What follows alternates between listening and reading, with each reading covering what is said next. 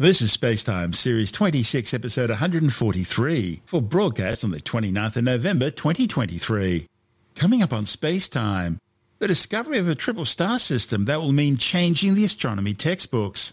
NASA tests its new deep space laser communication system, and a Dragon arrives at the International Space Station.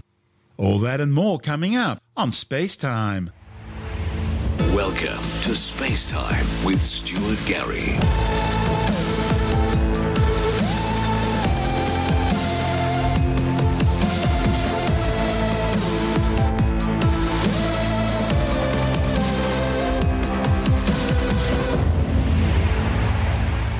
Astronomers have discovered some of the biggest stars in the universe orbiting each other in a triple star system.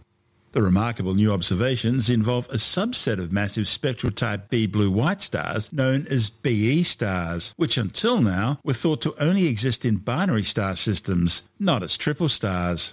This groundbreaking new discovery will revolutionize science's understanding of stellar evolution. See, spectral type B blue-white stars are considered an important testbed for developing theories on how stars evolve. BE stars are a non-supergiant B star whose spectrum has, or had at some time, one or more Balmer emission lines, which are a very specific set of spectral lines for hydrogen.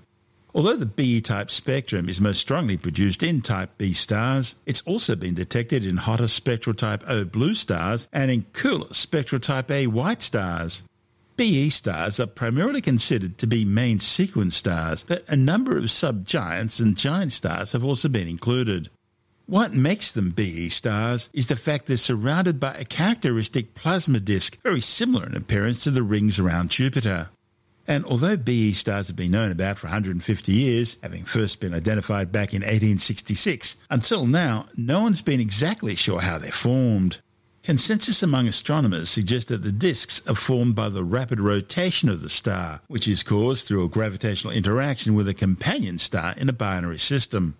However, by analysing data from the European Space Agency's Gaia spacecraft, astronomers have found evidence that these stars actually exist in triple systems, with three bodies interacting with each other instead of just two.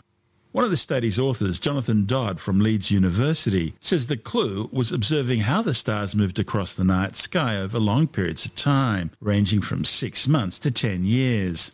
Now, if a star moves in a straight line, we know there's just the one star there. But if there's more than one star in the system, generally there'll be a slight wobble, or in the best case, a spiral, due to the gravitational interaction between the two stars orbiting around each other. Dodd and colleagues were applying this across two groups of stars they were observing, one group containing B stars and the other BE stars. But what they found was confusing, because at first it looked like the BE stars had a lower rate of companions than the B stars. And that was interesting because they expected them to be binary systems. However, after looking at additional data over a wider area around the BE stars, they eventually found faint companion stars further away from the primary. So, by looking for wider stellar separations, they discovered the rate of multi-star systems was similar in both B and BE stars. And by further observations, they were able to infer that in many cases a third star was also coming into play, forcing the companion closer to the BE star, close enough that the mass could be transferred from one star to the other, forming this characteristic BE stellar disk. The findings, reported in the Journal of the Monthly Notices of the Royal Astronomical Society, could also explain why astronomers don't usually see these companion stars. They're simply too small and faint to be detected after the primary star usurps much of their mass. The discovery could have a huge impact on other areas of astronomy, including science's understanding of black holes, neutron stars, and gravitational wave sources, such as merging neutron stars and black holes. Dodd says we know these enigmatic objects exist, but we don't know much about the very high-mass spectral type O and B stars that may eventually become BE stars. The new findings will provide a clue to understanding these gravitational wave sources. This is Spacetime. Still to come, NASA tests a new deep space laser communication system, and Dragon arrives at the International Space Station. All that and more still to come on Spacetime.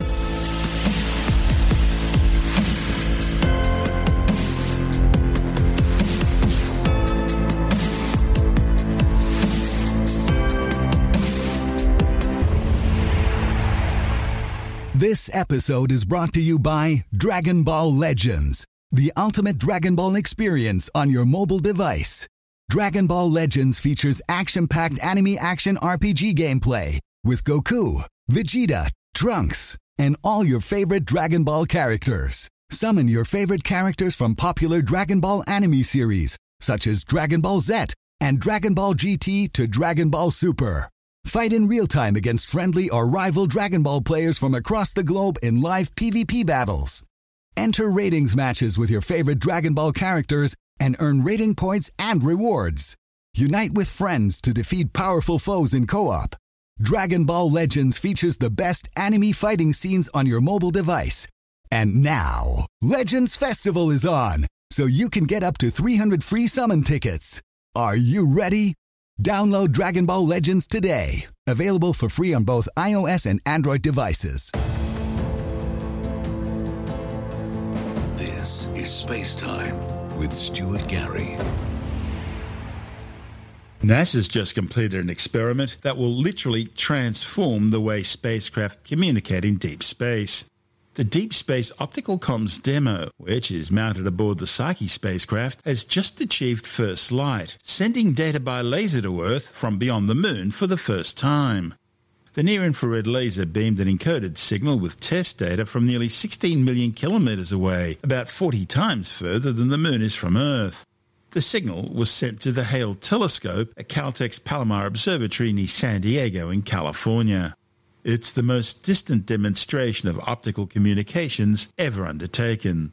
The technology was configured to send high-bandwidth test data to Earth during a 2-year technology demonstration as Psyche travels to the main asteroid belt between Mars and Jupiter. NASA's Jet Propulsion Laboratory in Pasadena, California, manages both the laser communications experiment and the Psyche mission. The demo achieved first light after its flight laser transceiver, a cutting-edge instrument aboard Psyche capable of sending and receiving near-infrared signals, locked on to a powerful uplink laser beacon, which is being transmitted by the Optical Communications Telescope Laboratory at JPL's Table Mountain facility near Wrightwood, California.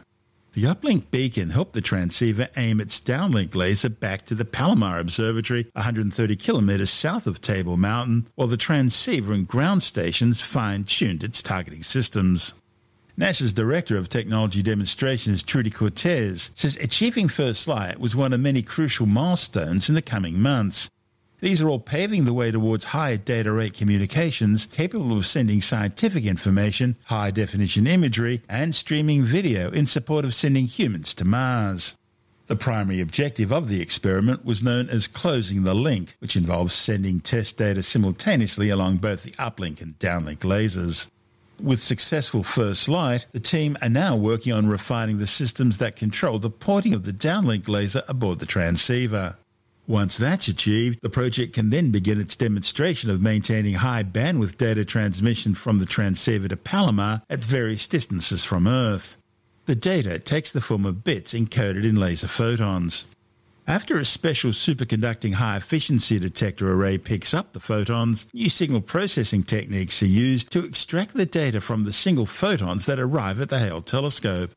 The experiment aims to demonstrate data transmission rates up to 100 times greater than the current state-of-the-art radio frequency systems used by spacecraft. Now, whether it's laser or radio, the signal won't get there any faster, as both are travelling at the speed of light. Both radio and near-infrared laser communications utilize electromagnetic waves to transmit data. But the near-infrared laser can transmit a far greater amount of data at a time.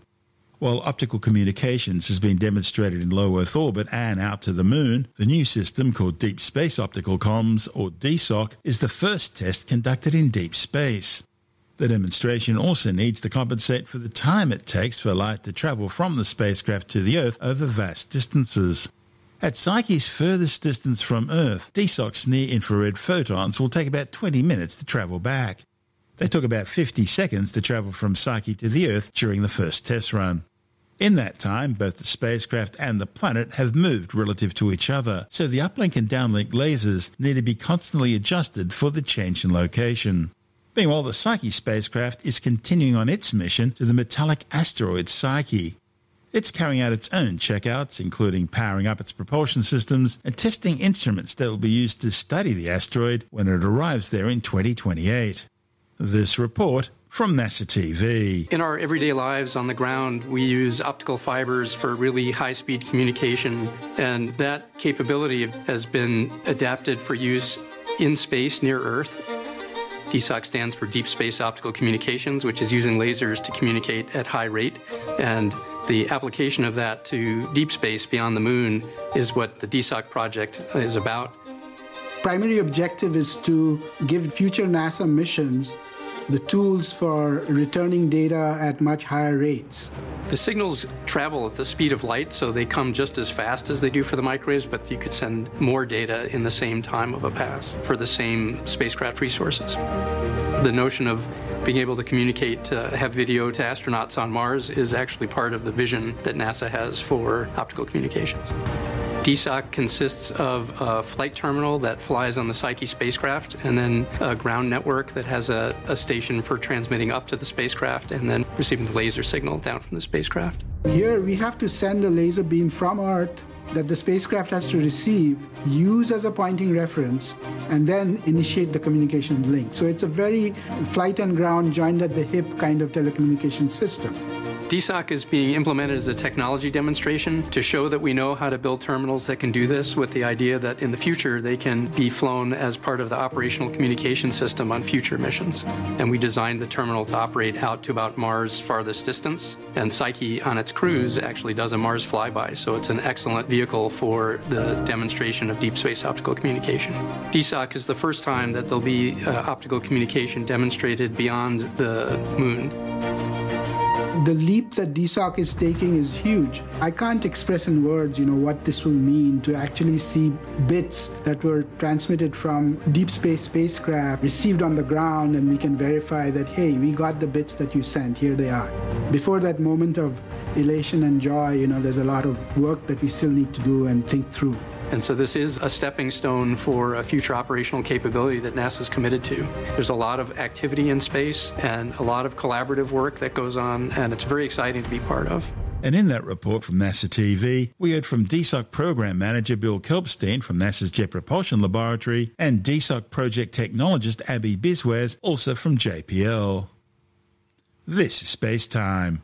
Still to come, a SpaceX Dragon cargo ship carrying 2,950 kilograms of supplies has successfully docked to the International Space Station. And later in the science report, critically endangered dolphins off the Melbourne coast have been found to contain high concentrations of dangerous chemicals.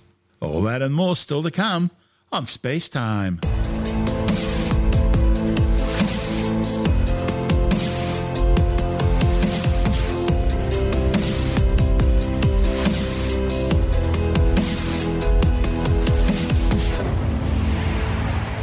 A SpaceX Dragon cargo ship carrying some 2,950 kilograms of supplies has successfully docked to the International Space Station's Harmony module.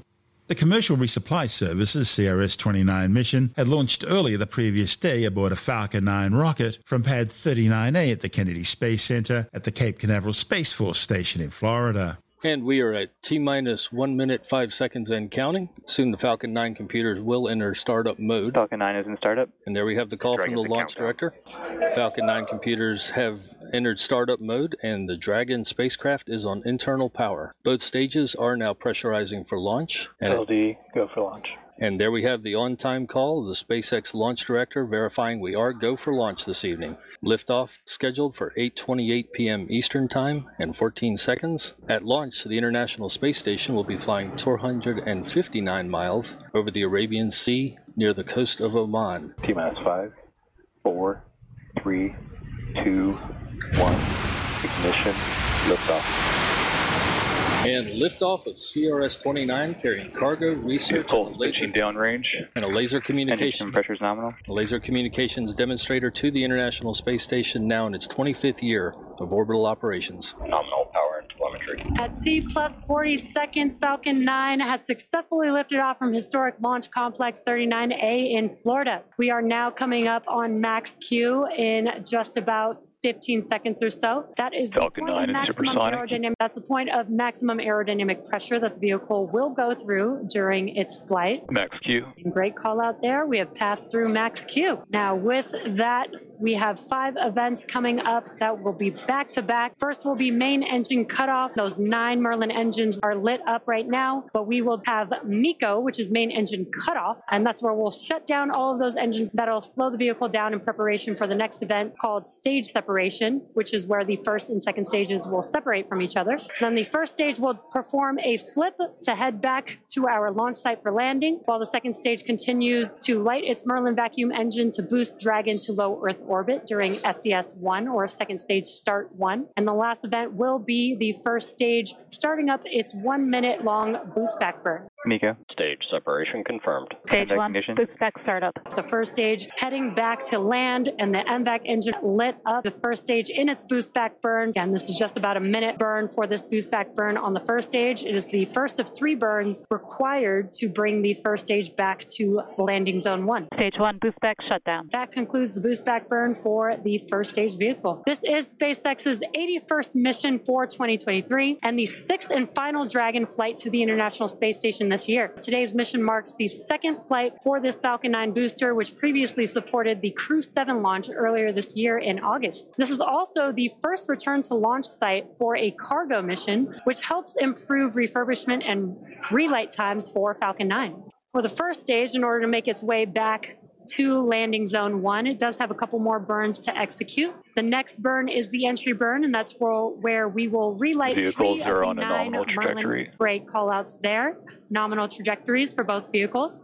The entry burn is where we will relight 3 of the 9 Merlin 1D engines. This will help to slow the stage down as it re-enters back into the upper parts of the Earth's atmosphere. Then the third and final burn will be the landing burn. That is a single engine burn. The center E9 engine helps bring the vehicle's speed down rapidly just before touching down on the landing zone. And again, the M1D engines have about 190,000 pounds of thrust, which is just enough, lighting 1 engine to touch down for landing today. We are just about 15 seconds or so away from that entry burn beginning on the first stage vehicle. We do use 4 grid fins on the first stage to help guide the vehicle back to its landing zone. They are 4 hypersonic grid fins comprised of titanium that are positioned near the top of the first stage. Stage 1, entry burn startup. There's that call out. The entry burn has begun. This burn will last just about 15 seconds. Stage 1, entry burn shutdown. And very quick burn. That concludes the entry burn for the first stage vehicle. And Stage 1, FTS is safe. The vehicles continue to follow a nominal trajectory. The first stage vehicle also has 4 landing legs near the base of the vehicle, and that they Stage 1 are transonic. they're deployed just a few seconds before touchdown of the vehicle. And if successful, this will mark the 243rd time that we've recovered a first stage booster, and that includes Falcon 9 and Falcon Heavy missions. Stage 1 landing burn. There's that call out. The landing burn has begun. Stage 1 landing leg deploy. Stage 1 landing confirmed. And an awesome sight to see. The Falcon 9 first stage that supported today's mission landed for its second time and has previously supported the Crew 7 mission in August earlier this year. This marks the 238th successful landing for an orbital class rocket. Now, next up in a few seconds, just about 20 seconds or so, will be the shutdown of the MVAC engine. That event is called SECO, or second engine cutoff, and that'll be the first shutdown of this MVAC engine. SECO, nominal orbit insertion. Great news. We have just had SECO and heard a confirmation of good nominal insertion. The flight was the 29th Dragon cargo mission to the orbiting outpost. Included in the manifest were 2,381 kilograms of pressurized cargo and 569 kilograms of unpressurized equipment and supplies. The goods included 1,012 kilograms of new scientific equipment, 491 kilograms of general equipment for the space station, 681 kilograms of crew supplies, 48 kilograms of spacewalk equipment, and 46 kilograms of computer resources. The new scientific experiments include research equipment to test enhanced optical laser communication systems, just like the ones we were speaking about in a previous story. The experiment's designed to relay high-resolution data to NASA's Laser Communications Relay Demonstration System, which is in geostationary orbit. As mentioned earlier, the system uses infrared lasers to send and receive information at higher data rates than traditional radio frequency systems, making it possible to send more images and videos to and from the space station in a single transmission. This is all part of long-term designs for future laser communication systems on orbiting spacecraft both at the Moon and further afield at Mars. Another experiment brought to the orbiting outpost uses infrared imaging to measure the characteristics, distribution and movement of atmospheric gravity waves generated by air being disturbed, much like waves created by dropping a stone into a pond. Gravity waves, not to be confused with gravitational waves, play a role in transporting energy and momentum within the climate system and help define climate and its evolution. Scientists also want to know how atmospheric gravity waves are impacted by the solar wind and other space weather events generated by the sun. Other research is looking at ovarian and estrogen signaling dysfunction, adaptation and recovery in microgravity. This could help identify and treat the effects of stress on ovulation and improve bone health on Earth. Then there's the Aquamembrane 3 experiment. It'll evaluate replacing multi-filtration beds now used for water recovery on the space station with a new type of filter known as an aquaporin inside membrane. These are membranes that incorporate proteins found in biological cells known as aquaporins to help filter water faster using less energy. Another experiment will study how mucus lining the respiratory system affects the delivery of drugs carried in a small amount of injected liquid known as a liquid plug. By conducting the research in microgravity, it makes it possible to isolate the factors involved and help develop targeted respiratory treatments. The Dragon cargo ship will remain docked to the space station for 11 days before returning to Earth with completed experiments and equipment. This is Space Time.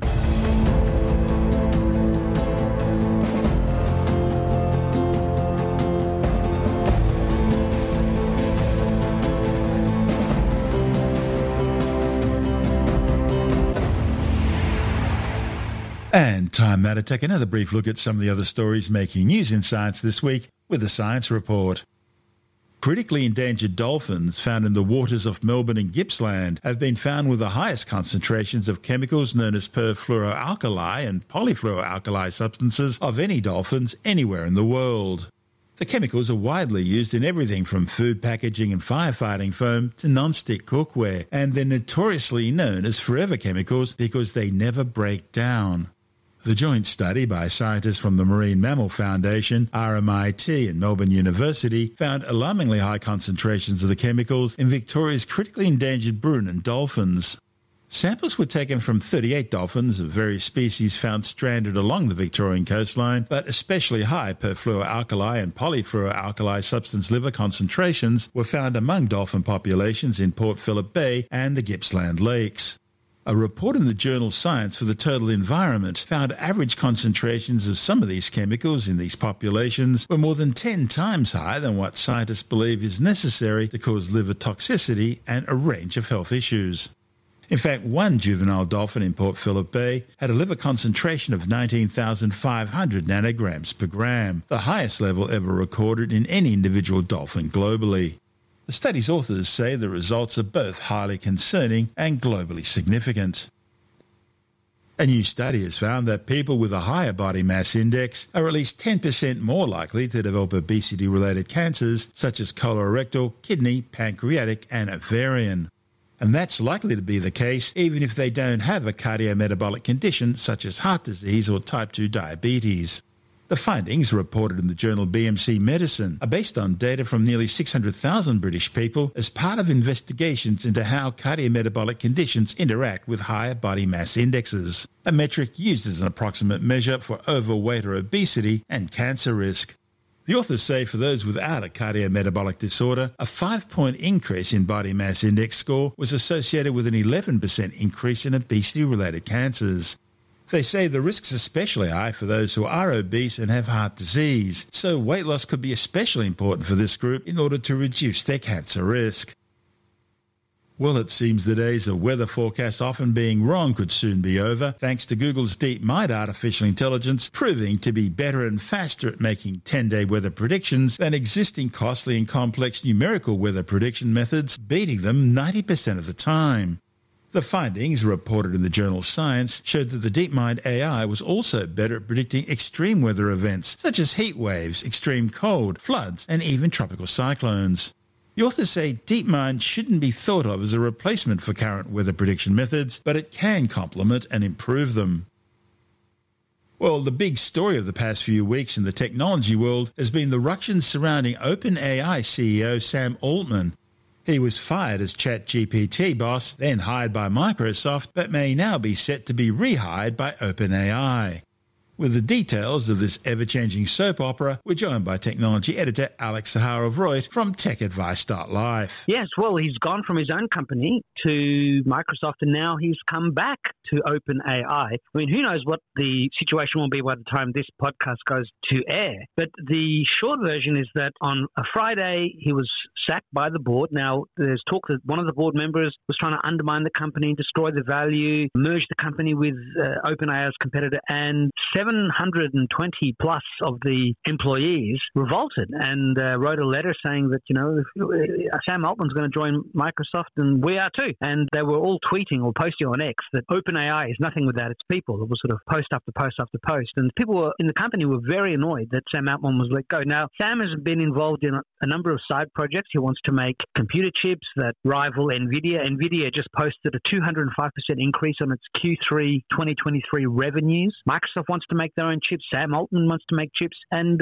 he wanted to go back on over the weekend, but what happened was he wanted some of the board members, or all the board members, to go, and obviously they weren't prepared to go. So that's when Satya Nadella, CEO of Microsoft, jumped in and said, okay, well, I'll give you a job at Microsoft. I'll give a job to the president too, who had also quit, one of the co-founders of OpenAI. But since then, a deal's been done for Sam Altman to go back. Now, again, we don't know what's going to happen. It's moved very, very quickly, and it could easily move again. But so far, it appears as though the waters have been calmed. Why is Sam Altman so important? He is the face of OpenAI. He's the guy that's raised billions of dollars. OpenAI was meant to be a non-profit organization. In fact, Elon Musk was even involved in it. And that's right. There was concern that OpenAI was moving too quickly, that the AI it was creating could be dangerous. And in fact, Elon Musk, long before OpenAI launched ChatGPT about 12 months ago, he actually offered to become the CEO, and that was rejected. And so Elon Musk left, took his $1 billion of funding with him, and that forced OpenAI to seek investment from other companies. And famously, Microsoft has invested over US $10 billion into ChatGPT, into OpenAI, and that has now given us the world's most advanced artificial intelligence. Now, interestingly, since that time, 1 million AI flowers have bloomed, and one of the big competitors is Anthropic, big investment from Google, in fact, getting a big investment as well from Amazon. And they've just launched version 2.1. Now, they can now have an input of 200,000 characters or words, which is 5.5 times the amount that the priciest version of ChatGPT 4 can ingest at once, and that's the entire works of the Iliad. I mean, you can fit huge amounts of information in a single prompt. And also this version 2.1 of the Claude AI bot from Anthropic is also meant to hallucinate half the amount of time that it did before. So that means it's lying half as much as it did before. And when AI hallucinates or lies to you, it does it with incredible confidence. And look, I've been using ChatGPT version 4, and you can tell ChatGPT to check its sources. I mean, it used to be that the database only was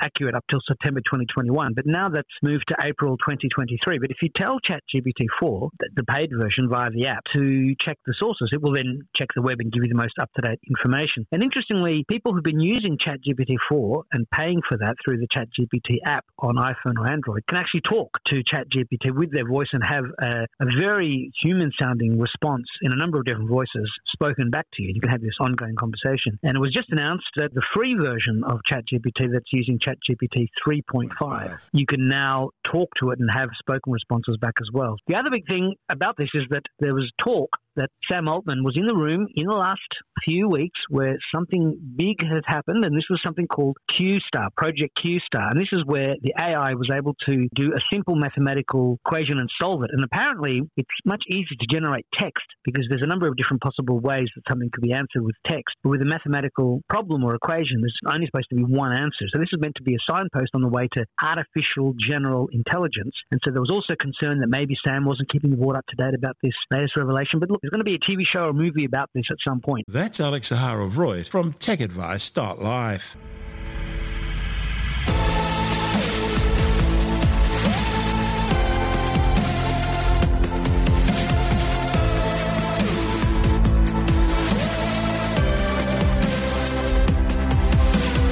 And that's the show for now. Spacetime is available every Monday, Wednesday and Friday through Apple Podcasts, iTunes, Stitcher, Google Podcast, Pocket Casts, Spotify, Acast, Amazon Music, Bytes.com, SoundCloud, YouTube, your favourite podcast download provider, and from spacetimewithstuartgary.com. Spacetime's also broadcast through the National Science Foundation on Science Zone Radio and on both iHeartRadio and TuneIn Radio.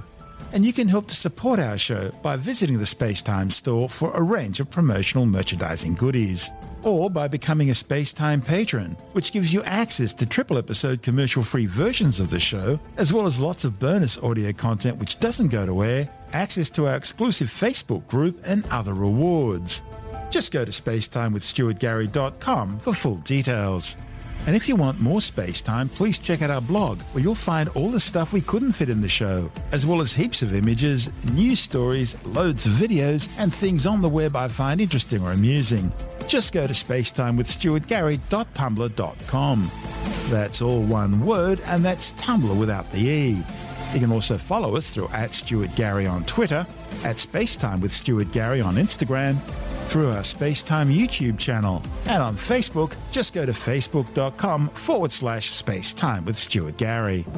You've been listening to Spacetime with Stuart Gary.